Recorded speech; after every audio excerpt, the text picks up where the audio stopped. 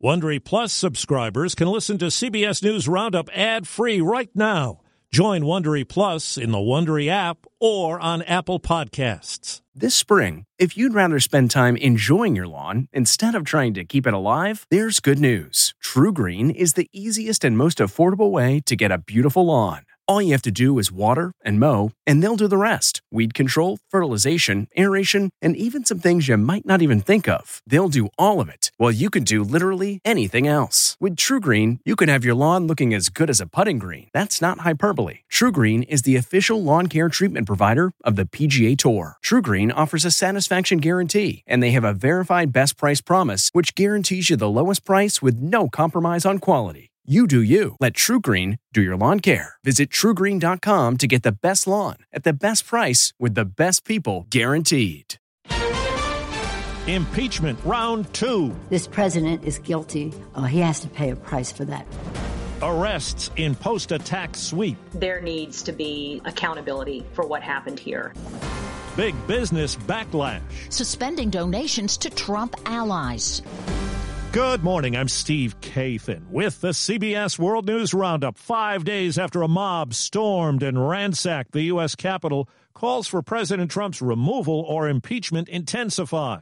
CBS's Nancy Cordes says action one way or the other could come this week. House Speaker Nancy Pelosi told 60 Minutes there are multiple avenues to hold President Trump accountable. This president is guilty of inciting insurrection. Nearly every House Democrat has now signed on to the 3-page impeachment resolution, accusing the president of inciting an insurrection. House Majority Whip Jim Clyburn suggested that if the article of impeachment passes, Speaker Pelosi could hold off on sending it to the Senate. Let's give President-elect Biden the 100 days he needs to get his agenda off and running. It's unclear if a second impeachment would be more successful in the Senate this time, but 2 Republicans are calling on the president to step down.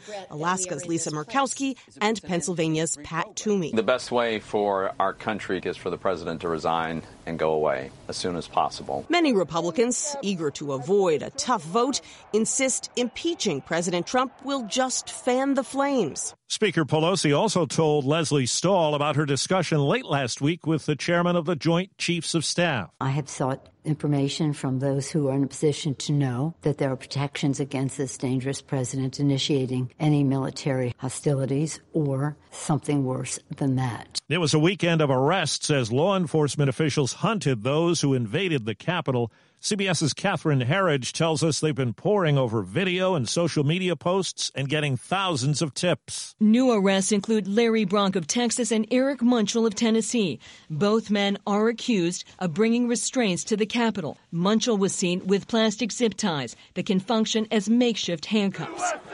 USA! Also arrested over the weekend, Jake Angeli of Arizona. Adam Johnson of Florida, seen carrying Speaker Pelosi's lectern, is charged with theft of government property. And the West Virginia State Representative Derek Evans, who filmed his protest, resigned Saturday after he was charged with violent entry and disorderly conduct. USA Today reports at least 25 domestic terrorism cases have been opened up. A final salute yesterday in D.C. to the Capitol Police officer who died of injuries suffered in the attack. Fellow officers lined Constitution Avenue to pay tribute to Brian Sicknick. A second officer who was there last Wednesday died off duty. Reports say it was an apparent suicide.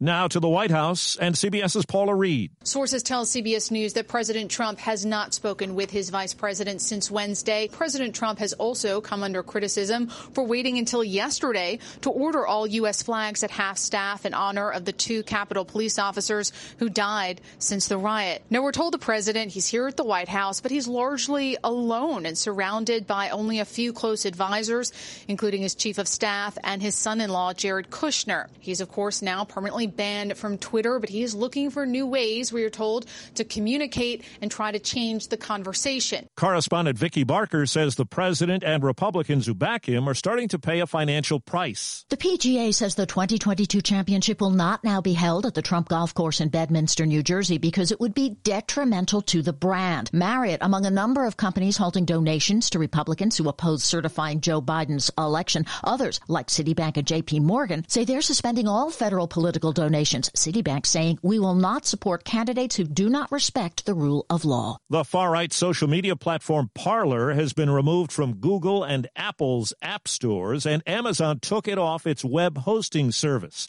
Mr. Trump's sons have been active on that site. There's word this morning that President-elect Joe Biden has picked veteran diplomat William Burns to head up the CIA.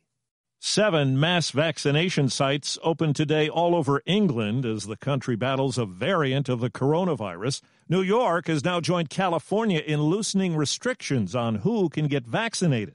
In Los Angeles, CBS's Lilia Luciano says the crisis is still at a boiling point.